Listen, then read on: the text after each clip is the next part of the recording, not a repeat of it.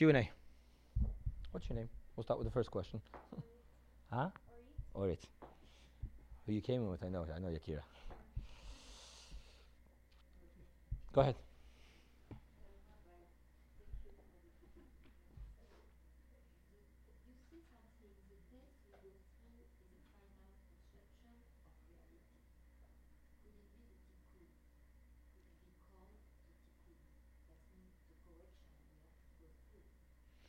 I'll tell you why tonight I wouldn't want to go there. Because what you just did is you made it again about yourself. Tikkun is about you. So I would rather for tonight not even go to Tikkun. I wouldn't even go there. Because what is driving you to say Tikkun is your absolute need to make sense. Because I need to believe in a good God, and I need it to be a God that I think is good, and Tikkun is good. So if you hurt me, God, and I understand that that's Tikkun, so really you're cleaning me, you're not hurting me, you're fixing me, you're not breaking me, so I can live with you. But if I can't stick this into Tikkun, then I got a big problem. And that's why Tikkun tonight would get in the way. Because it's still saying, I got to understand God. It's got to make sense to me. I still don't want to get myself out of the way. Just absolutely fall back in the hands of God. Yeah. The ultimate mobility, the ultimate falling back is, no, it makes no sense to me. The tikkun doesn't make sense to me. Why would a child need to be sick, God forbid, or all the other things that we go on day in and day night in life, and to the finest people, and people who do teshuvah, people who really made a change for God. I got to believe tikkun. No, I don't have to believe tikkun. I have to just believe in God. Okay, so I'm not saying tikkun isn't true. I'm just saying for tonight, the reason why we're trying to grab onto tikkun is because we still want to be able to understand. I still want to feel comfortable with my beliefs, and I don't feel comfortable believing in a God that hurts people that were there for him, that actually paid a price for him. So I'm going to come up with tikkun. For tonight, don't do that. Just be okay with just not understanding.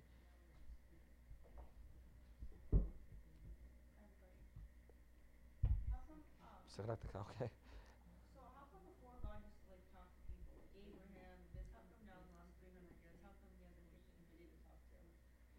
You know those voices you've been hearing?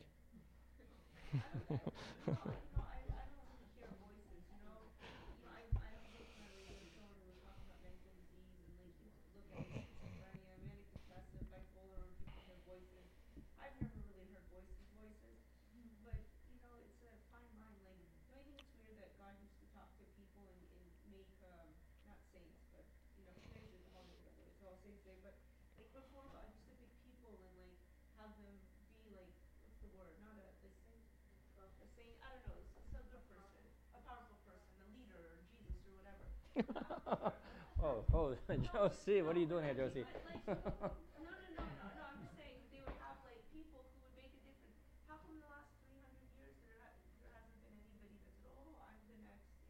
Aren't you happy you met me? Yeah. Yeah. You know, to quote, we don't need another hero. You know, what's amazing about the Jewish people is that instead of finding the extraordinary only in the extraordinary, after 3,300 years, we find the extraordinary in the ordinary. You'd be amazing how many times God speaks to you, but it isn't extraordinary, so you didn't bother to stop and listen. But if you came across a burning bush with a voice coming out of it, you'd stop and listen. But that's extraordinary. It's amazing when you can live your day-to-day life and see God talking to you ordinary. And that's where we're up to. And there's a reason why we're up to there. Because if we need the extraordinary, then we're very far away from Mashiach. Mashiach is where the infinite and the finite work hand in hand as a team. When we need miracles, that's not a very good sign. So the more we find the extraordinary and the ordinary, the more we're living out the real purpose. And that's really how God's talking to us today, through the ordinary. No, we changed.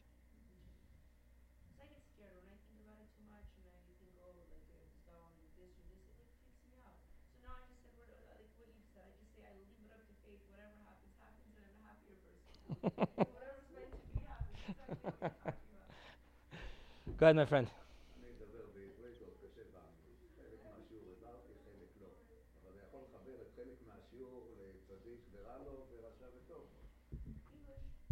Interesting.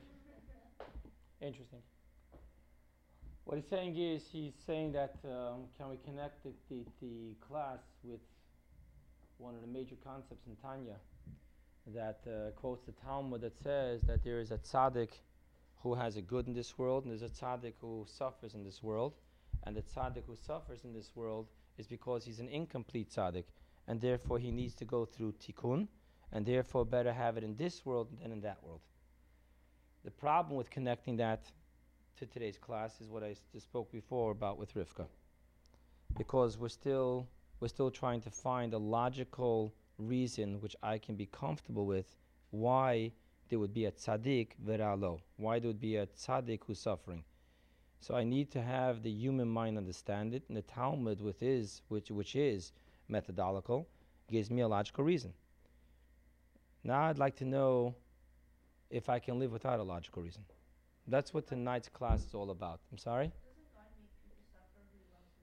God makes people who suffer love the most, and then, but then again, what we're doing here is we're coming up with logical, right? You only hit your own kid, you don't hit someone else's kid, and so forth and so on. What I'm trying to do tonight is say that what we're saying is true, not because you and I are saying it, but because the Torah said it. He quoted a Talmud. Tzaddik v'ralo is in the Talmud, and then what you're talking about is a verse. Those who he loves, he rebukes. So it's true. My goal tonight is to ask, do we need this? Let's go back to Manas Friedman's story. And what happens next year when it rains on the parade and we don't have a verse to help us out? And we don't have a Talmudic teaching to make sense out of it? And I'm really stuck with saying, I'm sorry, I can't defend you, God. I really can't defend you. Let me tell you an interesting story. Previous Rebbe, during World War II, the Holocaust, he was talking about, with bitterness, to someone about the suffering of the Jewish people. And the person who he was talking to was another rabbi, not from Chabad, famous Rosh Yeshiva. And that person was telling the previous Rebbe, but you know that in Germany the Jews were assimilating, and he was starting to defend God. Again, the tikkun, and then the rebuke, and then we misbehaved. And previous Rebbe told him, do me a favor, God doesn't need no lawyers. Now, let's talk about the previous Rebbe's point of view. What was he saying? Don't stick up for God. This time, let God be wrong. You know, I paid a big emotional price for doing it with you guys, but I did it. I don't regret it. It just costed a lot. Remember, I ran over here to session, got on trial. It's, what is the point? Will I be happy with one or two things? The average egotistical human. Now remember, over here I don't mean the word egotistical as negative. I mean it as natural. I'm not talking about, oh, he's such an egomaniac. No, I'm talking about a healthy ego. Just something you would expect from a human being that has self-respect. The average egotistical human being needs one of two resolutions. Either admit to me that God was wrong. Just admit to me that God was wrong. The Holocaust was wrong. He was wrong for what he did. Or another outcome which would be okay for the egotistical mind is, okay, explain it to me. Explain it to me. Tell me that the Jews were intermarrying and the Jews were leaving away the path, and it happened before in the history. Every time the prophets warned us, yada, yada, yada. Make sense out of it. So I need one or two. Either something that I can wrap my head around, that God is right, or I need a rabbi who's truthful enough to stand up and say, God was wrong. That's what the human egotistical mind needs with something like the Holocaust. What do you think the previous Rebbe was going through? So the previous Rebbe was complaining. This rabbi thought that he has to give the previous Rebbe chizuk. He's going through a moment of hardship in his emunah. Obviously, zero understanding of what a Rebbe is. So he starts telling the previous Rebbe, no, it's okay. Go on with emunah because God was right. And what does the previous Rebbe answer him? God doesn't need a lawyer. What was going on in that room? I mean, not that we'll ever understand what a previous Rebbe's, what a Rebbe's mind is, right? If were I to know, were I to be. But one thing I do know about the previous Rebbe, he didn't have doubts in Emunah. So what was he saying? From today's class, we can understand what he was saying. Would you stop needing to make sense of it? Can we absolutely, from the finite perspective, kvetch about this, have a problem with it, and then turn to each other and say, okay, guys, time for mincha? What do you mean mincha? Didn't you just decide that God was wrong? Why would you pray to such a God? So the point is, God was not wrong. God was never wrong. God isn't wrong. And I don't need to understand. So let me kvetch. Let me kvetch and don't worry about it because it's not affecting my emunah. I can sit and kvetch about it and I don't need you to decide that you're going to defend God. Because I don't have a problem with God. I have a problem with what happened, but I don't have a problem with God. Well, how can you not have a problem with God when for the last half hour you're talking about how horrendous the Holocaust was? But that's okay. It is horrendous, and I'll never stop saying it's horrendous. I'm not here to defend God, and God doesn't need my defense, and I'm okay with God. You follow what I'm saying here? That's a lot of what today's class is. There's only one part of us that can deal with that, and that is the lech lecha. The rest of us can't do that. How can my mind accept that I'm going to put my faith in a God who did what he did in the Holocaust? How can I pray to a God, trust in a God who promised me if I behave, he's going to do what I want, and he took the finest and the holiest, and look what he did to them. The human mind can't understand that. Give me an answer. Give me tikkun. Tell me that God made a mistake for once. I can live with that. But don't tell me that he's such a great God, and he's always right, he's always compassionate, he's always good, never broke a promise, and he did what he did. The mind can't handle that. And that's what the beauty of a test is. The beauty of a test is to look into the paradox and leave go. Acceptance. And all of a sudden you find a piece of you that you've never knew even could exist. Are we understanding now a little bit what the class is about? It's not an easy class. I mean, we have a bunch of people. So let me just start with the people who didn't have a chance yet. Go ahead.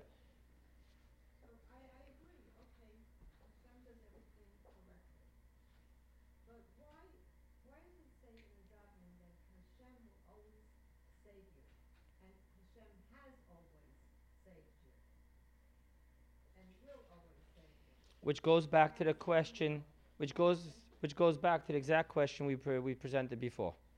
God said, if you walk in my statutes, it will be good. A sick child is not good, and it happens. So you're going to ask the question in a million different ways, but it still boils down to that one point. If God said it's going to be good, and I know what good is, and this is not good, that's a problem. And the only way to get past that is through nisyonot, the testing.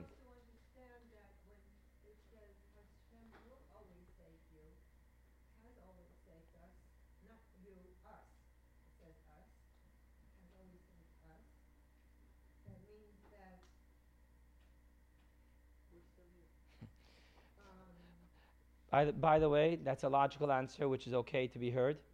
But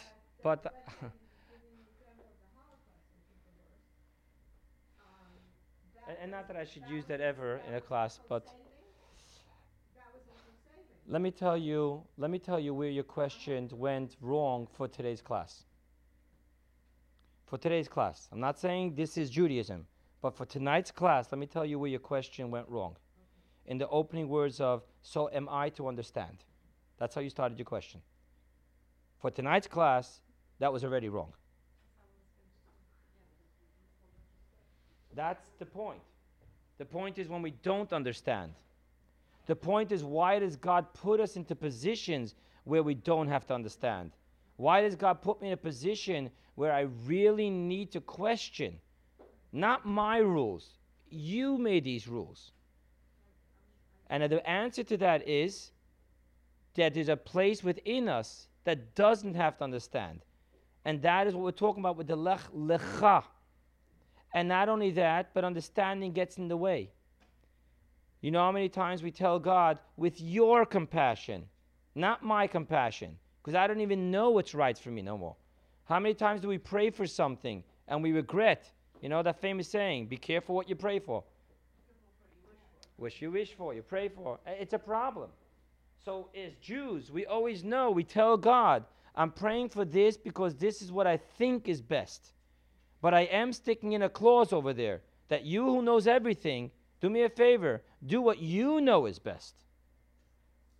But again, even here, I'm botching up the class because I am living in the comfort zone of saying, well, God knows what's best. It's still the best. What I'm asking for tonight is, lech lecha. Don't need answers. The part of you that could have an answer isn't the infinite self.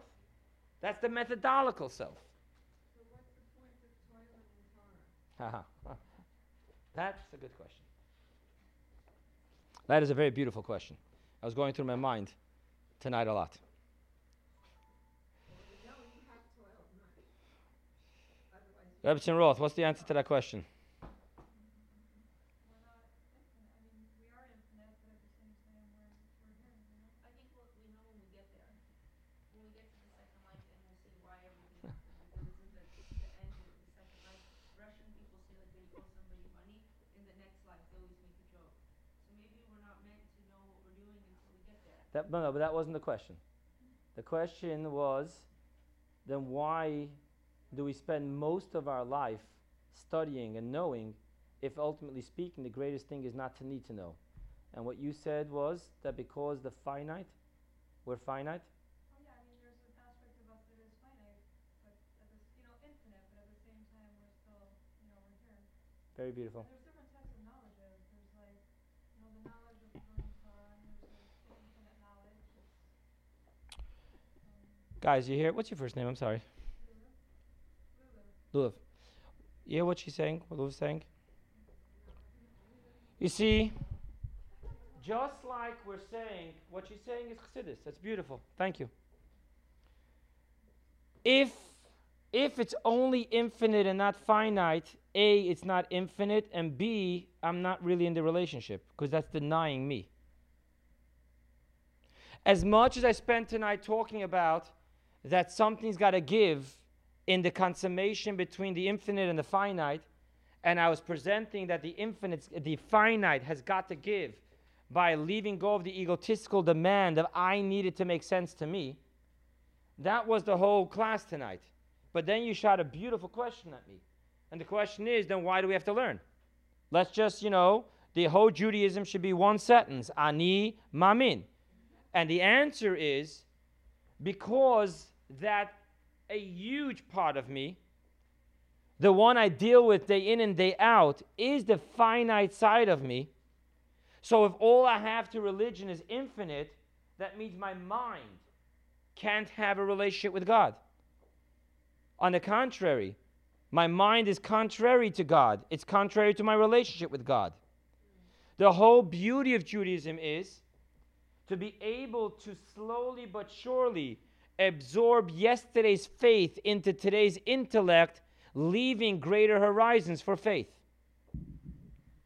Think about as a child, so many things that we had to believe because we didn't stop studying. Today we don't have to believe them. We know them through our study, and our faith has taken on a whole new horizon. So in the relationship with God, if God just created the impossible, the illogical, then the only part of me that belongs to God is my essence. The rest of me doesn't have a relationship with God. But the fact that we can spend here over an hour now using our brains, the same brains that figures out how to pay bills, the same brain that figures out how to make a living, is now figuring out a relationship with God. That means that my relationship with God is in absolute totality. The infinite with the infinite, the finite with the finite. Here's an important rule, guys. Important rule in the world of Kabbalah. Infinite has to also be finite, or it isn't infinite. For an infinite that's only infinite is ultimately finite. Let's say it again. An infinite that's only infinite is ultimately finite. because there's something that it's not. It's only infinite, it's not finite. So if only, the only thing, I'm sorry? Bli gvul amiti chayav gam sheyeh gvul. Biglal im ze rak bli gvul velo gvul, sof kol sof ze lo bli gvul. So if my Judaism can only live on the illogical emunah, which denies my intellectual engagement, then ultimately it's not infinite. The beauty of God's infinite is that it also can fit into my finite. So now ask me again the other question. Let's go back. So if the infinite fits into the finite, then why do I need to leave go and acceptance? The answer is we have to wash out the cup before we fill it. Washing out the arrogance, the totality of the arrogance of making God fit into your world, not making your world open up for God, needs to be washed out. That's washed out through tests that demand nothing more than acceptance. Because once you have entered into the world of acceptance, then logic isn't a deterrent. It's a relationship. It's a bridge. Let's talk about two ways of asking a question. This Gemara doesn't make sense. It just doesn't make sense. Another way is, Hashem, would you please open up my mind to understand this Gemara? It's a difference of finger pointing. You see, when we begin with acceptance, when we begin with having a test to know that even when it does rain on my parade, I'm going to go pray the next day to God. I'm going to believe in God. And I'm going to invest money into making another parade the year after. Only then do we know that when it doesn't rain on my parade, it's not about me, it's about God. Even when it makes sense, it's not about the arrogance. Oh, this I can do. No, for a change, God's making sense. Oh, this I can do. So we need to make sure that it's not squeezing the infinite into the finite, but rather opening up the finite to absorb the infinite. That's why we need to have a lech lecha. And after the lech lecha, now we can begin to absorb. Thank you very much for that.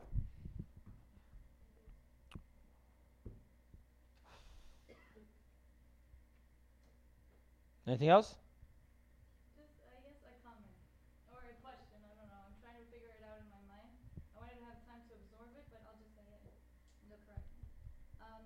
I was thinking, based on the question she made, that everyone's journey is so different. So, for example, that lady you said from Venezuela, you understood Shabbos, and that wasn't a question of understanding between you and Hashem because you had it. So you wanted to give it to her, but she wasn't there yet.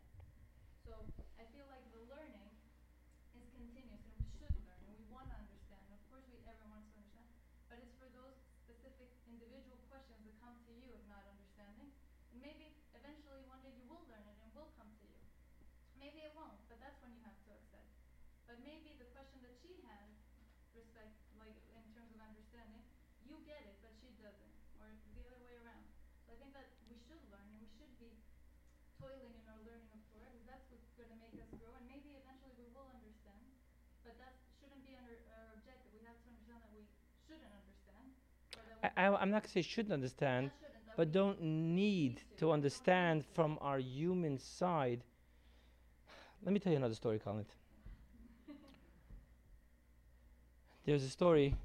The story is by Rabbi, it's a grown-up, blessed memory, very special. He was the Rebbe's emissary in Australia. And he told a story about how these two people were arguing in a museum, a museum with priceless art. And the curator comes over, guys, this is a museum. What are you making such a ruckus? And one guy tells the curator, would you believe that Joe Schmo here says that he doesn't understand what's so priceless about this painting? It's not so, it doesn't make sense to him. It's not, abstract. It's it kind of, it gets to a point where you're not sure what your kid brought home from, arts and crafts and what's priceless art. And he just doesn't understand it. So the curator turned around and told the person, sir, the paintings that make it onto the walls of this museum aren't here for your approval. They're here to see if you can appreciate fine art. as human beings, we do that with God. We somehow think that God isn't God until He has our approval to be God. We sometimes think that God isn't right until we approve that He's right. There's a very different approach in learning. We need to learn so that we can appreciate fine, priceless, divine art. Not that we should validate priceless, divine art. So that's the difference if the study becomes a dichotomy with faith or a bridge between my faith and my practical self. Maybe it's okay to challenge sometimes, like Moses did. Moses challenged all the time. He was the favorite. He said, Abraham, the three fathers, they didn't challenge, but yet Moses got to be the one. I'm going to give you an interesting answer. You know, something I came across in my writing classes is that very great writers sometimes take license to veer away from correct grammar. But you can only do that once you've become a master writer and understand grammar inside out. There is a huge difference between you and I arguing with God and Moses and Abraham way into their life of absolute selflessness to God, arguing with God.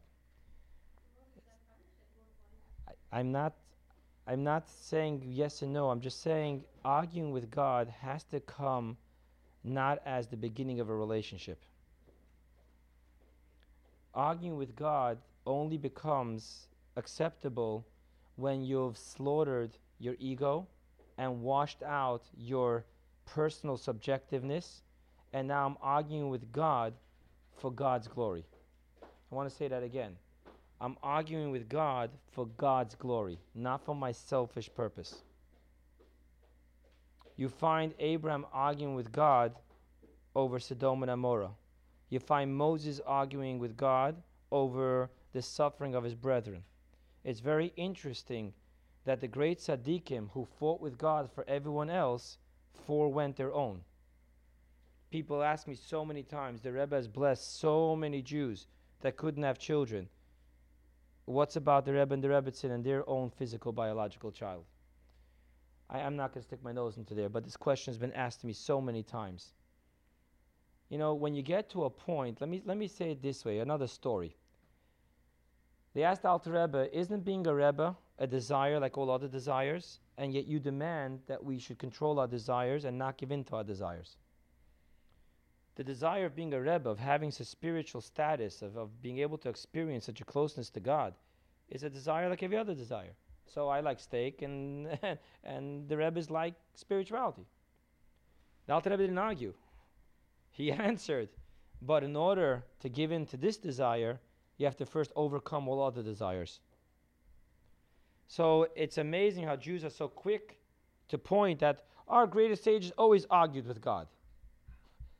Well, let's first see what they did before they argued with God. And let's see what they argued with God about. And did they ever argue with God if not for God's glory? Didn't Moses tell God, but if you do wipe out the Jews, then the Egyptians will say about you? A different argument. And I love it, because as a kid, being manipulative, I thought that was a great move. I really did. You know, as a child, I thought, wow, I got to use that on my mom. You know, that's brilliant. That was a brilliant move. And then you certainly realize, no, Moses was serious. Moses was really serious. He was fighting with God not to desecrate his own name in the world. Because once you've associated yourself with your people, they are your name. Total different